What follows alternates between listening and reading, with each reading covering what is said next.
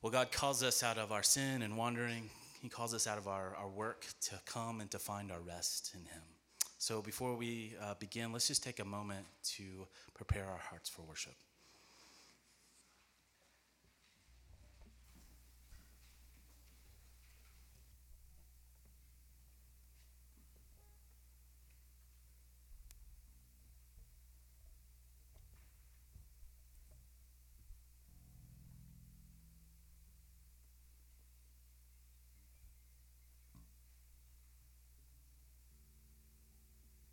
Good morning. Our call to worship is from Psalm 136. Will you please stand and we'll sing it together?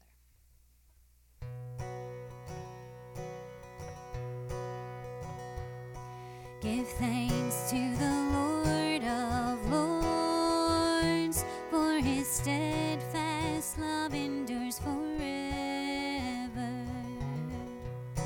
Give thanks to the Lord of Lords, for His steadfast love endures forever. Give thanks to the God of gods, for His steadfast love endures forever. To Him who alone does great wonders, for His steadfast love endures forever.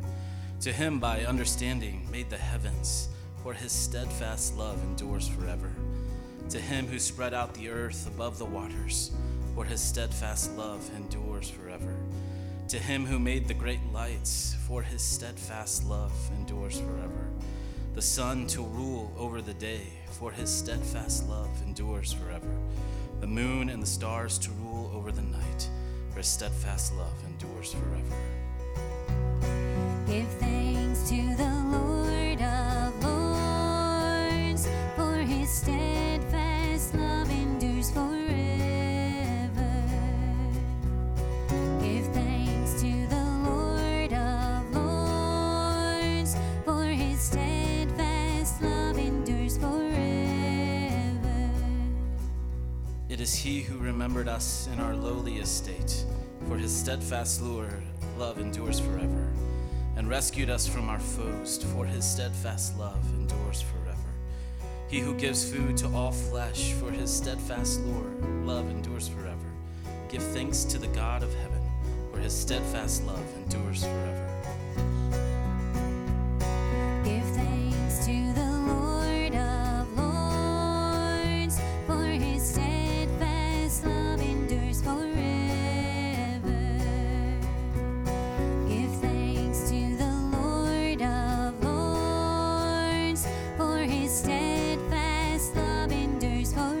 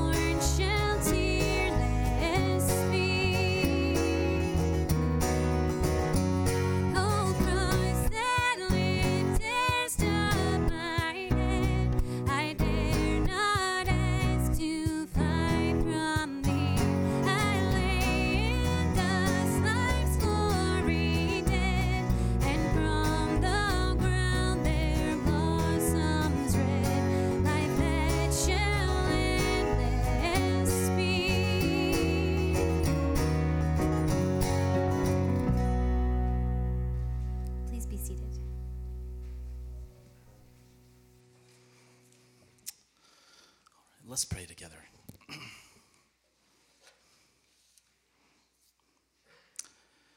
Almighty God, King of kings, faithful and true, Lord, in your grace, you have given us minds to know you, hearts to love you, voices to sing your praise.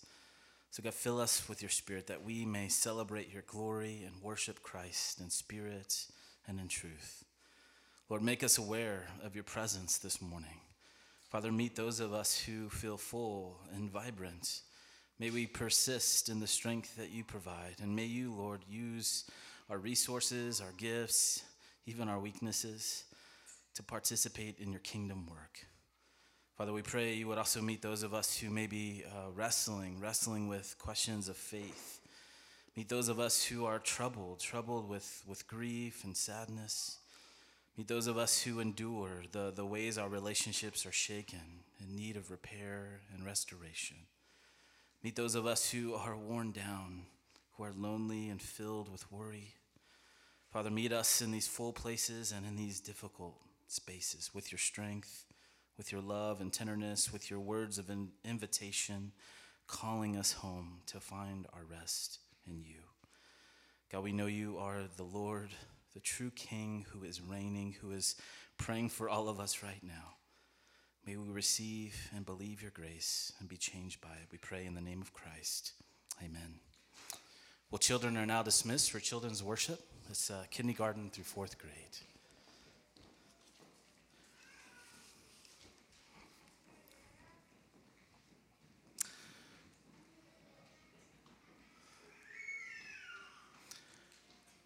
Well, we turn now to our time of confession and time of assurance, time where we can acknowledge with God our sin and our need of his mercy. And so we'll do this together as a church and then have a time of quiet personal confession.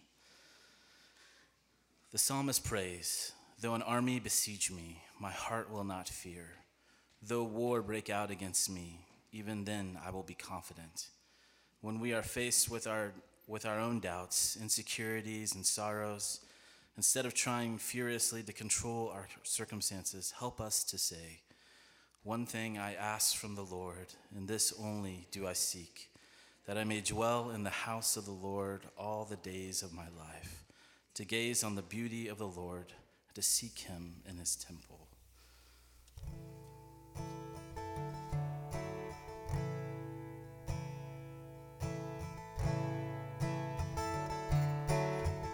Let's sing together.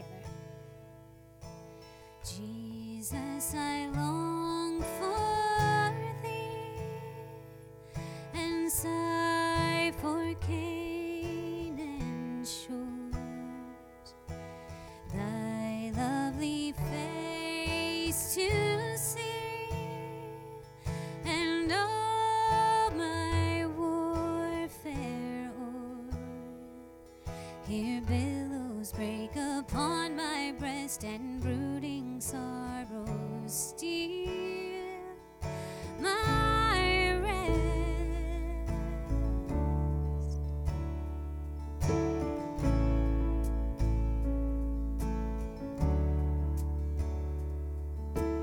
I pant, I groan, I grieve for my untold heart. How full of doubts I live, though full of grace thou art. What poor returns I make to thee for all the mercy shown.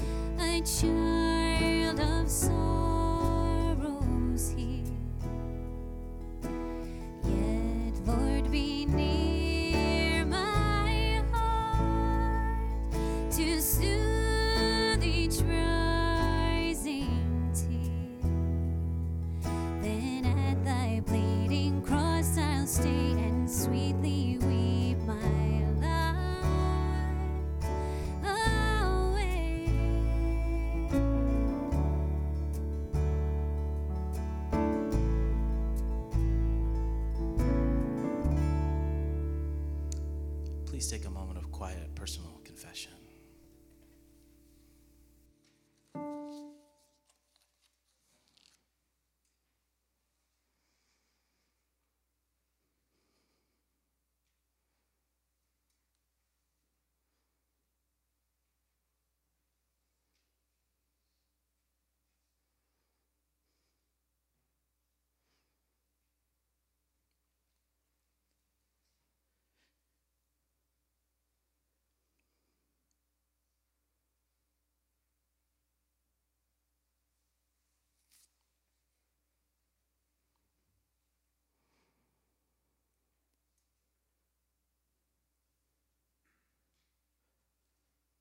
God, we confess our sin, that even when we were dead in our trespasses, you've made us alive together with Christ, that by your grace you saved us and shown us the immeasurable riches of your grace and your kindness towards us in Christ Jesus.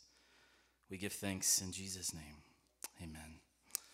Well, let's stand together to hear the words of assurance that come to us from Psalm 62. Please join with me. For God alone my soul waits in silence. From him comes my salvation. He alone is my rock and my salvation, my fortress. I shall not be greatly shaken. Well, as we've been welcomed into God's family, let us also welcome each other in the name of Christ.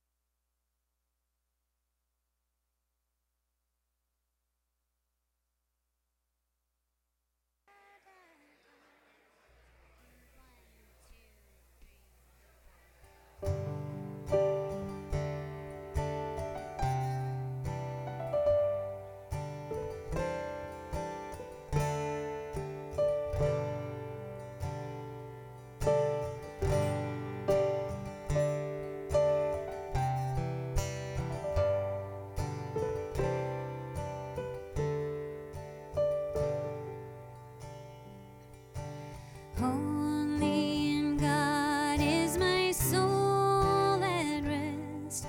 In him comes my salvation. He only is my rock, my strength and my salvation. My stronghold, my Savior, I shall not be afraid at all. My stronghold, my Savior, I shall not be moved.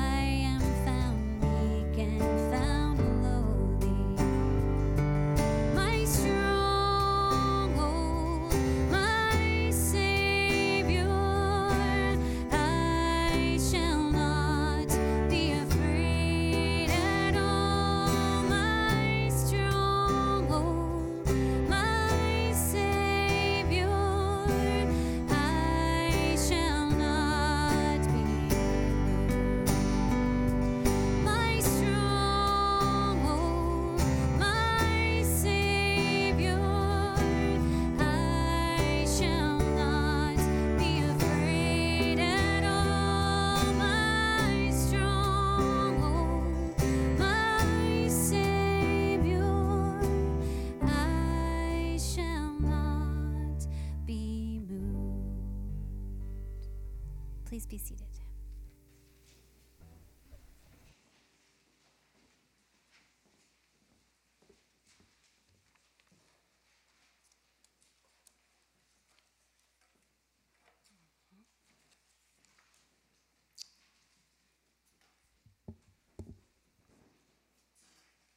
The Old Testament lesson is from Exodus 24, verses 12 through 18.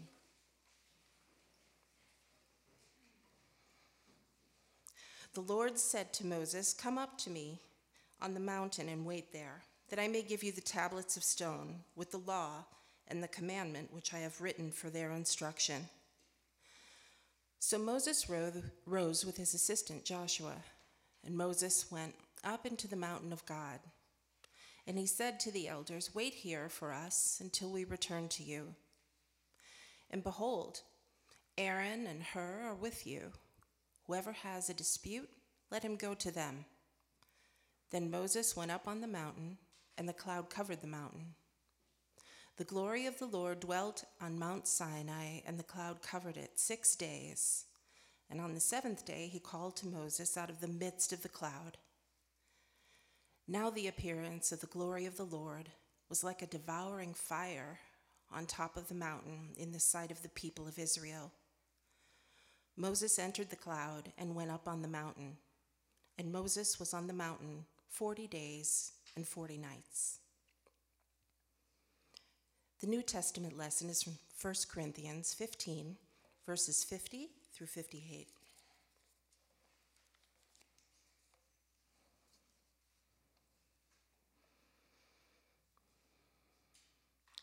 I tell you this, brothers, flesh and blood cannot inherit the kingdom of God, nor does the perishable inherit the imperishable. Behold, I tell you a mystery. We shall not all sleep, but we shall all be changed in a moment, in the twinkling of an eye, at the last trumpet. For the last trumpet will sound, and the dead will be raised imperishable, and we shall be changed. For this perishable body must put on the imperishable, and this mortal body must put on immortality. When the perishable puts on the imperishable, and the mortal puts on immortality, then shall come to pass the saying that is written, "Death is swallowed up in victory. O death, where is your victory? O death, where is your sting?" The sting of death is sin, and the power of sin is the law. But thanks be to God, who gives us the victory through our Lord Jesus Christ. Therefore, my beloved brothers, be steadfast, immovable, always abounding in the work of the Lord, knowing that in the Lord your labor is not in vain. This is the word of the Lord.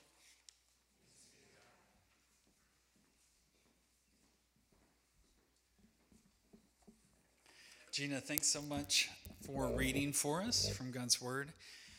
I am not just happy to be here, I'm excited to open God's Word with you this morning. When Chad asked me if I wouldn't mind to preach on this passage, I said a very quick yes. So as you know, during the season of Epiphany, we have been looking at passages from the Gospel of Matthew and asking questions of identity. Who is this Jesus? Why has he come? And what might be the relationship between his identity and the identity that he gives to us by grace through faith? So today is our last installment in this series, and I want to jump right in. So let me read for us our sermon text. They're printed in your bulletin. You can follow along in your Bible if you'd like. Matthew chapter 17, beginning in verse 1. And after 6 days, Jesus took with him Peter and James and John, his brother, and led them up a high mountain by themselves. And he was transfigured before them, and his face shone like the sun, and his clothes became white as light. And behold, there appeared to them Moses and Elijah talking with him. And Peter said to Jesus, "Lord, it is good that we are here. If you wish, I will make 3 tents here, one for you and one for Moses and one for Elijah." He was still speaking when, behold, a bright cloud overshadowed them, and a voice from the cloud said, "This is my beloved Son, with whom I am well pleased. Listen to him." When the disciples heard this, they fell on their faces and were terrified. But Jesus came and touched them, saying, "Rise and have no fear." And when they lifted up their eyes, they saw no one but Jesus only. And as they were coming down the mountain, Jesus commanded them, "Tell no one the vision until the Son of Man is raised from the dead." This is God's word given for our good. Now, if you heard last week's sermon, you'll no doubt notice that our passage for today is a good bit further on in Matthew's gospel. So I want to offer a bit of context. The passage that we're looking at today is often placed in the preaching calendar right at the end of Epiphany. And I think it's because Jesus' baptism and his transfiguration are kind of two helpful bookends to think about the first half of the story where Jesus' identity is being unveiled. Interestingly, the transfiguration will be the last moment where Jesus charges his disciples to not say anything about what they've seen. So it's kind of a pivot point in the story. But maybe more importantly, the immediate context of this passage, what's just happened, is a really poignant and intense scene between Jesus and his disciples. In chapter 16, Jesus poses a fateful question to them. He says, "Who do people say that I am?" It was a tough one. And it's followed by an even more probing question. Who do you say that I am? We can recall that Peter earnestly replies, "The Christ, the Son of the living God." But Peter's praiseworthy confession is soon met with a stinging rebuke. Because as Jesus unpacks what it means to be God's Messiah and his inevitable suffering and death and resurrection, Peter tries to take him aside and disabuse him of this plan. He actually tells Jesus, "God forbid that this would happen to you." It seems that's not the messianic plan that the disciples had in mind. And for this, Jesus rebukes him with the even more famous words, "Get behind me, Satan." I think the intensity of this moment demonstrates how high the stakes are for everybody involved. So it's in the midst of this pivotal moment that Jesus decides to take his closest three disciples away to a nearby mountain. So that's the background. But what I want to do today is look at two questions. Number one, what does this moment of transfiguration tell us about Jesus' identity? What does it tell us about his identity? And two, what does it mean, or what do we do with it? Now, I don't think these two questions will satisfy all of our curiosities about this passage, but I hope they'll be a start. So question one, what does this moment tell us about Jesus' identity? Well, as Chad explored last week, Jesus' teaching opens a window for us on another world, another perspective of how life could be. But here, with the transfiguration, we're being shown that Jesus himself is from another world. I like the rather blunt way that the historian Paul Johnson talks about it. Quote, "Jesus was a man, but not only a man. He was also God, Son of the Father. He was living outside time and space and upon earth. His ministry was taking place not only in this world, but also in the next." Now, to absorb a claim like that, it's worth slowing down and paying careful attention, taking stock of what Matthew actually shares with us here. In particular, I want to look at what is seen, who is there, and what is heard.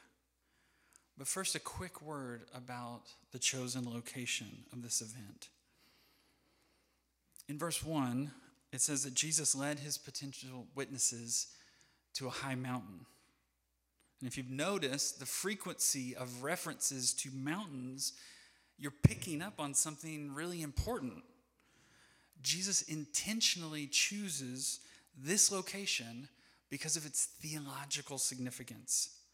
Mountains are important for the people of God. Mountains are symbolically important because since the time of their ancestors, folks like Abraham and Moses, mountains have been a meeting place for God and his people.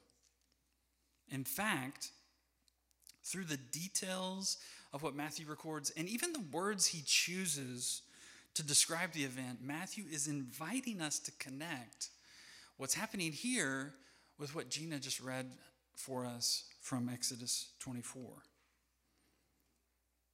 The busy example of that is like in Exodus, the divine presence descends on the mountain in the form of thick clouds. But what's astounding in this passage are the ways in which this moment is totally different than anything that's happened before. And those differences can be seen in what Matthew tells us about what the disciples see, who is there with them, and what they hear. Look at verse 2. It says, he was transfigured before them. His face shone like the sun, and his clothes became white as light. Now, whereas Moses' face shone because it was reflecting the fact that he had met with God, here, Jesus' glory comes from his own person. He is the source of it. His radiance is his own. It comes from within him. He is actually changed in the story before the cloud ever descends. Verse 3 says, and behold, there appeared to them Moses and Elijah talking with him. Now, whereas Moses gets up on the mountain, he gets a big installment of God's plan. Here, Jesus is the last and glorious piece of the puzzle.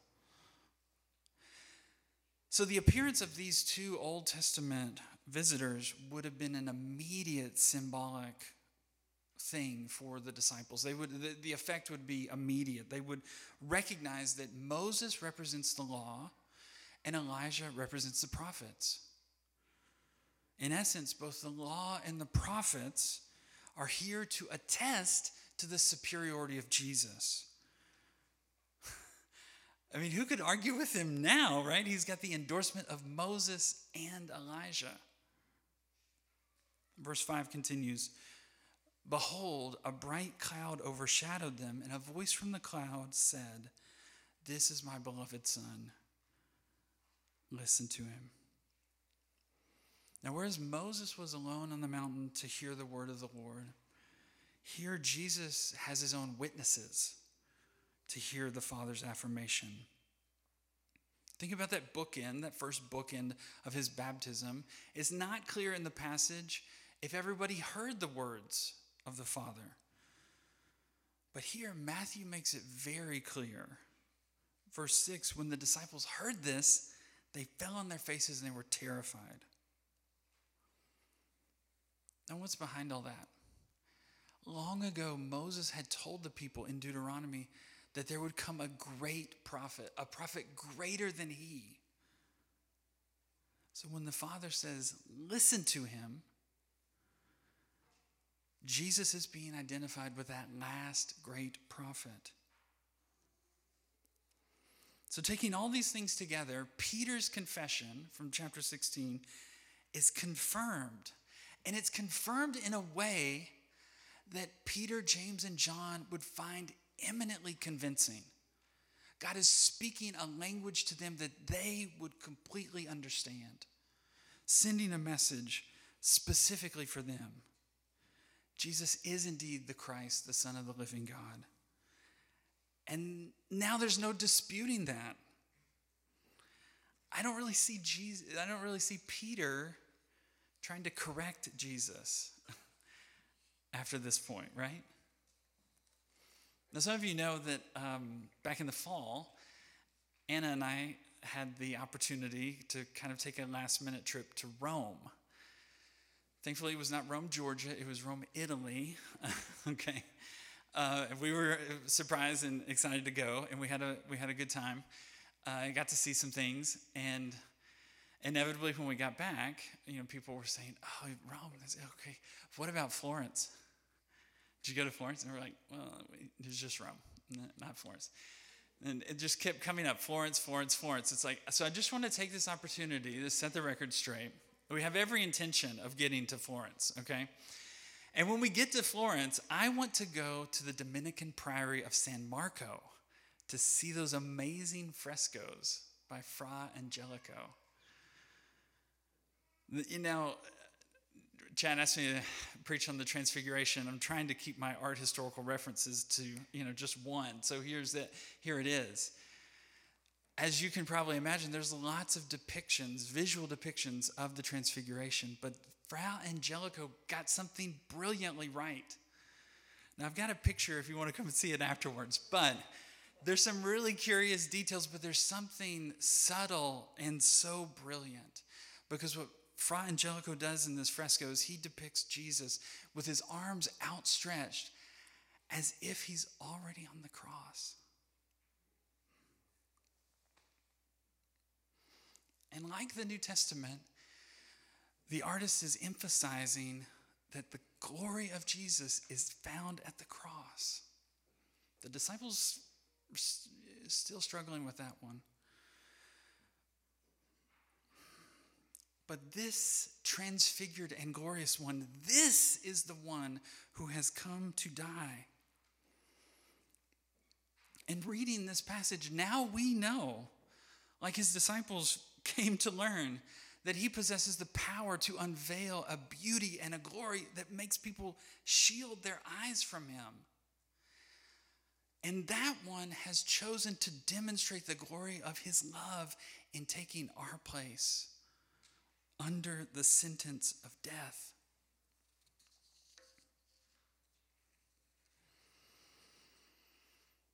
So question number 2, what do we do with this episode?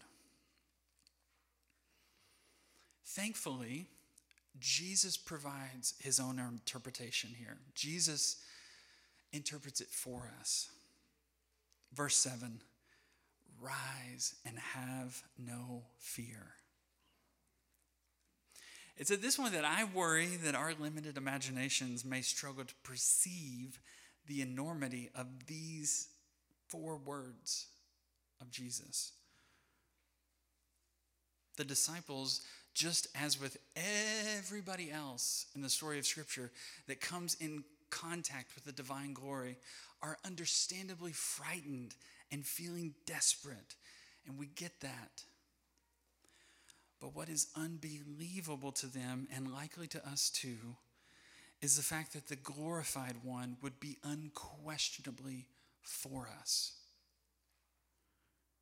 He says, rise and have no fear.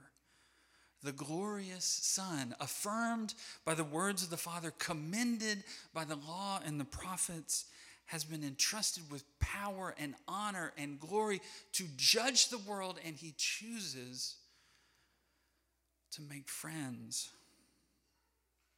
to welcome and uplift, to restore and empower. Rise and have no fear. It's this combination of glory and mercy that just doesn't add up for us. It seems too good to be true. It can still surprise even those of us that have encountered it a long time ago. And I honestly think we're just beginning to kind of feel and fumble around the edges of God's immeasurable kindness toward us. But not only do we have Jesus' interpretation, but the two of the witnesses that were there with him. Peter writes in 2 Peter chapter 1, verse 16, "For we do not follow cleverly devised myths when we made known to you the power and coming of the Lord Jesus Christ, but we were eyewitnesses of his majesty." And John writes in 1 John 3, verse 2, Beloved, we are God's children now, and what we will be has not yet appeared. But we know that when he appears, we shall be like him, because we shall see him as he is. So question number 2, what does it mean? Well, if we follow the words of those who were there, it means simply this, that we can trust that his message comes from God. We can trust that his power can change even us. And we can trust that he is unreservedly for us. Rise and have no fear. But there's one curiosity that I just have to acknowledge here at the end. Why such a small set of witnesses? In the aftermath of this overwhelming sight, Peter, James, and John might have wondered why they alone were privileged to see it. They might be thinking, why not reveal such glory to the crowds? Or more importantly, the religious authorities, the enemies of Jesus. Surely they'd be convinced finally, and they would choose to follow him now. Well, unfortunately, that's the same logic that the tempter used to tempt Jesus in the wilderness. Jesus made it glorious, yet so intimate and personal. And I wonder, isn't it the same for us? Even today, how do we witness the transformation of one another? Mostly, I'd say we see one another changed in the context of relationships. That is the consistent, long-suffering, and expectant commitment of things like friendships or marriages or parenting. It doesn't happen in a single astounding moment. We'd like that, of course. It happens slowly and slowly over years and years. But it's in these places of slow and careful watching that we get to see the unfolding transformation of our friends and loved ones. C.S. Lewis has a tremendous passage in an essay called The Weight of Glory, in which he takes an unexpected perspective on our future. Listen to him. He writes, "It is a serious thing to live in a society of possible gods and goddesses. To remember that the dullest, most uninteresting person you can talk to may one day be a creature which, if you saw it now, you would strongly be tempted to worship." He continues, "There are no ordinary people. You have never talked to a mere mortal. Nations, cultures, arts, civilization, these are mortal, and their life is to ours as the life of a gnat. But it is immortals with whom we joke with, work with, marry, snub, and exploit. Immortal horrors or everlasting splendors."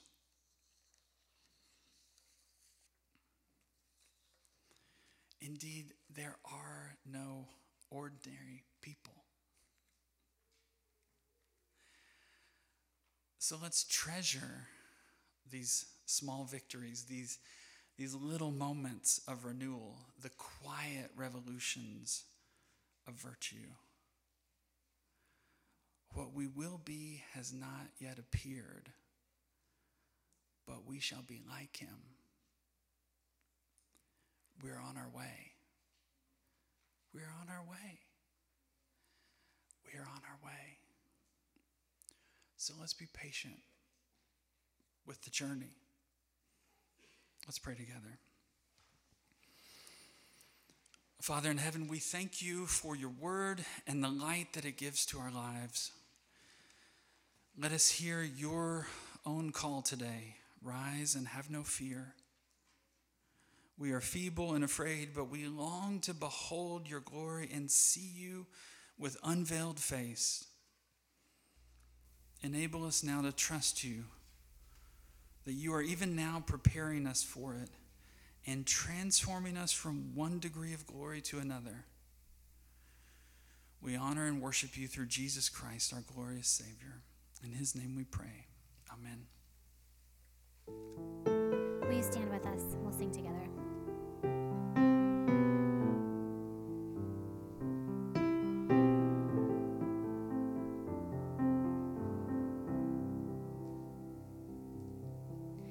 Be thou my vision, O Lord of my heart, not be all else to me, save that thou art.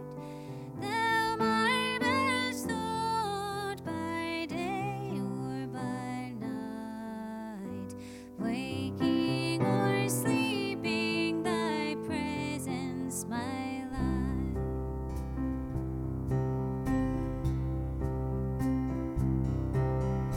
Be thou my wisdom, and thou my true word. I ever with thee, and thou with me, Lord. Thou my great Father, I thy true Son. Thou in me dwelling, and I with thee one.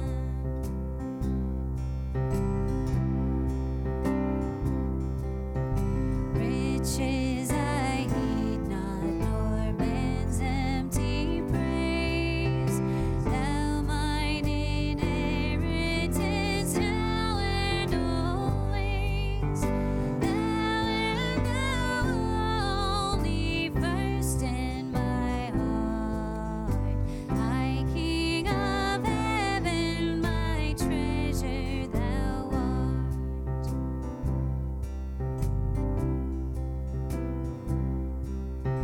High King of heaven, my victory won. May I reach heaven's joys, O bright heaven's sun.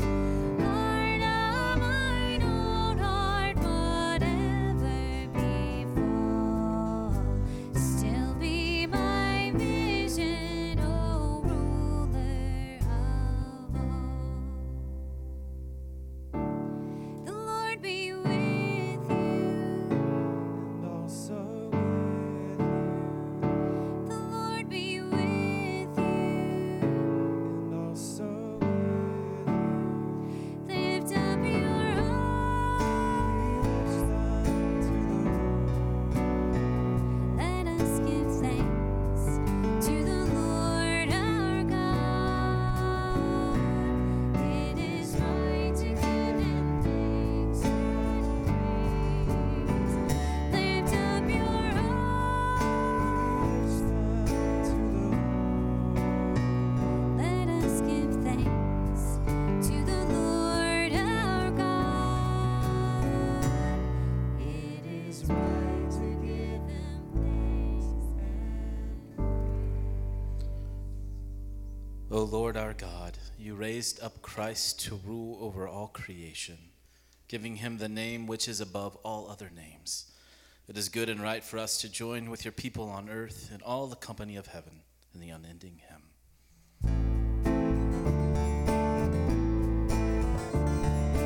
Holy, holy, holy Lord, God of power and might. Heaven and earth are full of your glory. Hosanna, blessed is he who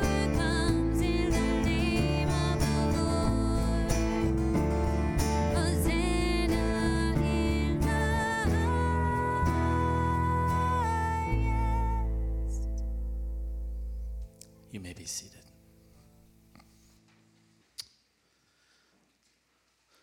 Well, this table that Christ sets for us, that he invites us to this morning, it brings into view again that question of who is Jesus?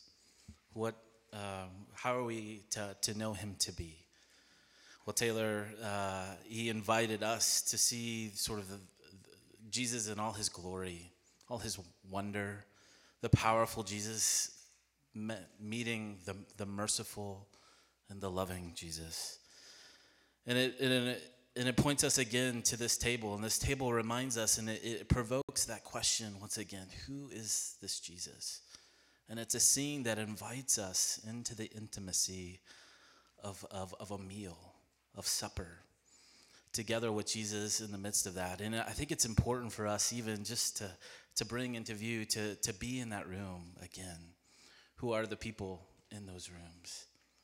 People from all walks of life, tax collectors and zealots and fishermen, right? Everyday people, friends of Jesus, people that he walked with for years, who knew him intimately.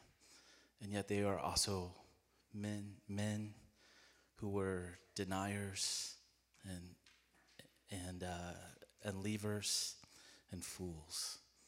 And so I think it's a really poignant scene when the glory of Jesus, it comes very intimately into the view in front of us, in front of the disciples in that room, where we see the ways in which Jesus offers himself again.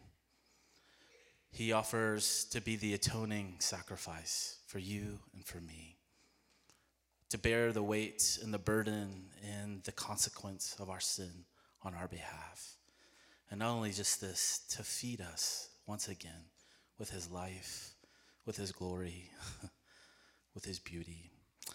And so if you believe that, if we have in faith received Christ, let's then come and eat, be filled, be nourished in your faith. Father, thank you for this table. We pray that you would set it apart from a common use to a sacred and holy one. That you would come and by your Spirit you would meet us and nourish us in our faith through this bread and wine. We ask this in Jesus' name. Amen. Well, the night that he was betrayed, Jesus, he took the bread and he broke it, saying, "This is my body given for you. Do this in remembrance of me." In the same way, after supper, he took the cup and he said, "This cup is the new covenant in my blood. For as often as you drink it, do so in remembrance of me." For as often as we eat this bread and we drink this cup, we proclaim the Lord's death until he comes again. I invite you to come down the center aisle to receive both the bread and the wine. You may return over to on the sides. I ask you that you would hold the elements until everyone's been served, that we can eat and drink as one family. If you are not coming to receive the elements this morning, we do invite you to come down as well, just to put your arm across your chest, and myself or the other servers who offer you a blessing.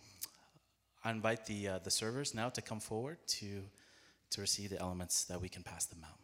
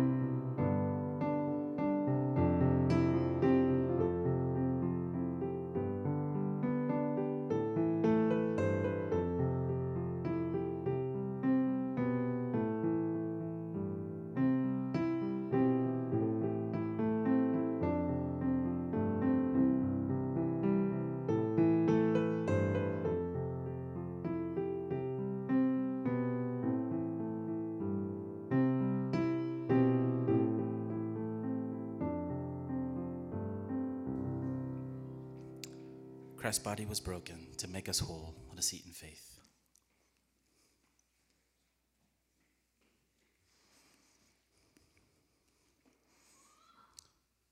Christ's blood was shed to cover all of our sins. Let us drink in faith.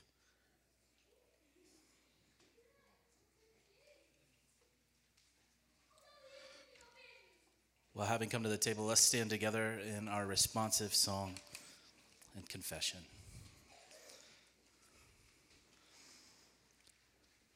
With thankfulness, let us proclaim the mystery of faith.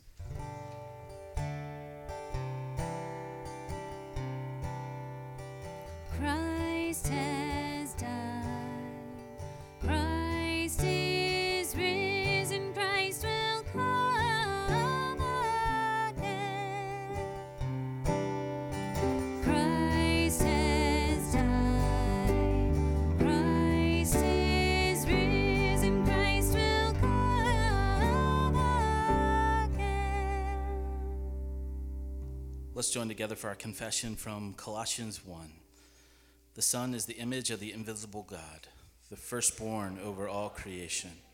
For in him all things were created, things in heaven and on earth, visible and invisible, whether thrones or powers or rulers or authorities. All things have been created through him and for him. He is before all things, and in him all things hold together. He is the head of the body, the church. He is the beginning and the firstborn from among the dead, so that in everything he might have the supremacy. For God was pleased to have all his fullness dwell in him, and through him to reconcile to himself all things, whether things on earth or things in heaven, by making peace through his blood shed on the cross. Amen. You may be seated. Well, we continue our worship through the giving of our gifts and offerings to God. As the servers do come down the aisles here, just a few announcements for us, a few reminders. If you're new with us this morning, we just want to welcome you. Glad you've joined us here this morning. If you'd like more information about our church, we have Connect cards in the back. You're welcome to fill that out. Or even in your order of worship, there should be a QR code. You can link into that, and it'll take you to some information about signing up for our weekly email to get information about our discipleship groups, life groups, things and events in the life of our church. So welcome. Also, please just stay after the service. We'll have a time of fellowship, a time where we'll have coffee and bagels. That'll be over in the cafeteria, which is if you go straight out the back door here, take a left, you'll go, and if you go straight, you'll run right into the cafeteria. It'd be great to have you and get to know you more. Also, just a reminder to sign up for our day of service that's coming up. There is sign up in the back. Please check that out. It'd be great to have you join us for that. And then also there are some dinners coming up. There's a number of them laid out also in the back on the information table and in the weekly email. We'll give you some dates and times for those, and it's just a great way to spend time together, to get to know one another better over a meal, and to connect. So, well, we give thanks for God's many, for his many generosities, and so as we finish up here, let's stand together for our doxology. Praise God from whom all blessings flow. Praise him, all creatures here below. Praise him, all the heavenly host. Praise Father, Son, and Holy Ghost.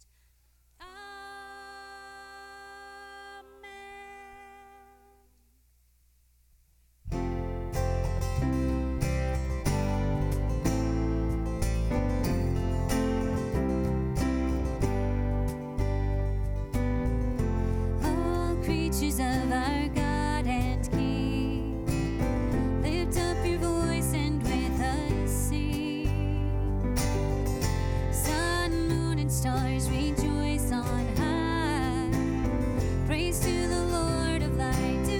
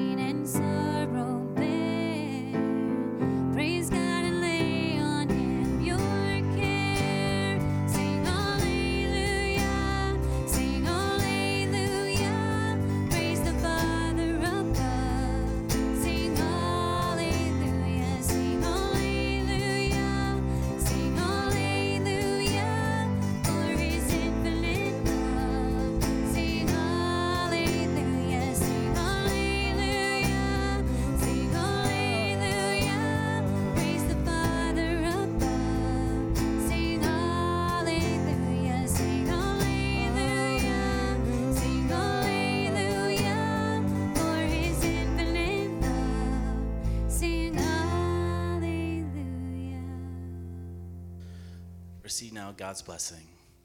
Now may the love of God the Father and the grace of our Lord Jesus Christ and the fellowship of the Holy Spirit be with you all.